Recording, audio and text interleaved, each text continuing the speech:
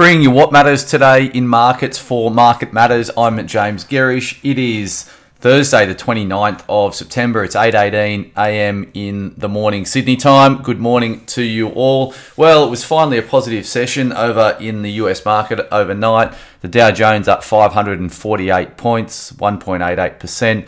The S&P 500 put on 1.97%. The Nasdaq mirrored the move, up 1.97% as well. It all came to pass because the Bank of England has now interjected in the bond market. They're saying they're going to buy long-dated UK government bonds, gilts, in an attempt to stabilise the market there. So UK yields have been surging, so they need to restore some stability. That came as a bit of a surprise in terms of markets, and you can see that in terms of the market reaction. So we had bond yields down right across the board. So US 10 years were down 21 basis points at 3.73%. So that's a big move. And the more rate sensitive 2 years were down 14, nearly 15 basis points at 4.13%. So as I said, big moves playing out in bond markets, and that's what's put a fire under the belly of markets.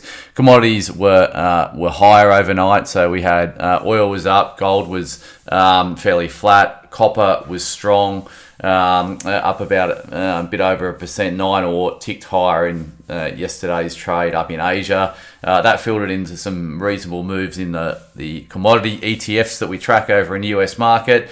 The copper ETF was up 4.3%, the lithium ETF was up 0.5%, and the uranium ETF was up 3.83%. The Aussie dollar's also pushed back up through 65 US cents. It was sub 64 during yesterday's trading, and BHP ADRs over in the US are up 3.36%, so a positive move expected right across the Aussie market, with particular focus in the commodities and probably the tech companies as bond yields track lower. The SPI futures are pricing a rise of 98 points, 1.5%. When trading kicks off in Australia at 10 a.m. this morning. In terms of things catching my eye, Apple was actually one of the stocks that finished lower overnight. There's concern here on demand for the iPhone. They are apparently not ramping up production as much as they should, and that has put a shadow over the iPhone and the demand outlook for the iPhone. The iPhone is so key in terms of Apple, so that's why the market is somewhat concerned about that. In terms of stocks with announcements today, so we're expecting AGL to come out with a market update today.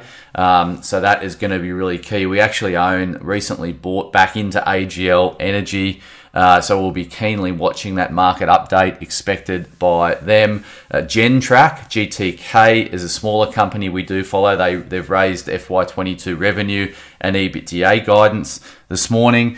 Iress is holding an extraordinary general meeting, and Premier Investments, PMV, is out with full year results expected. So a bit on the docket today. In terms of economic news, there's not a lot out in Australia. There's job vacancies for the 3 months to August. That's due out at 11:30 a.m. in Sydney time. Broker changes today. So we've got Charter Hall Long WALE REIT CLW raised to buy at Citi and 470 price target, and we've got Ramelius RMS raised to accumulate at Ords, and they've got a $1.10 price target on Ramelius Resources.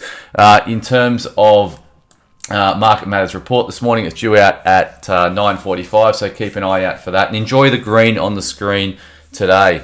As always, thanks for starting your day with Market Matters.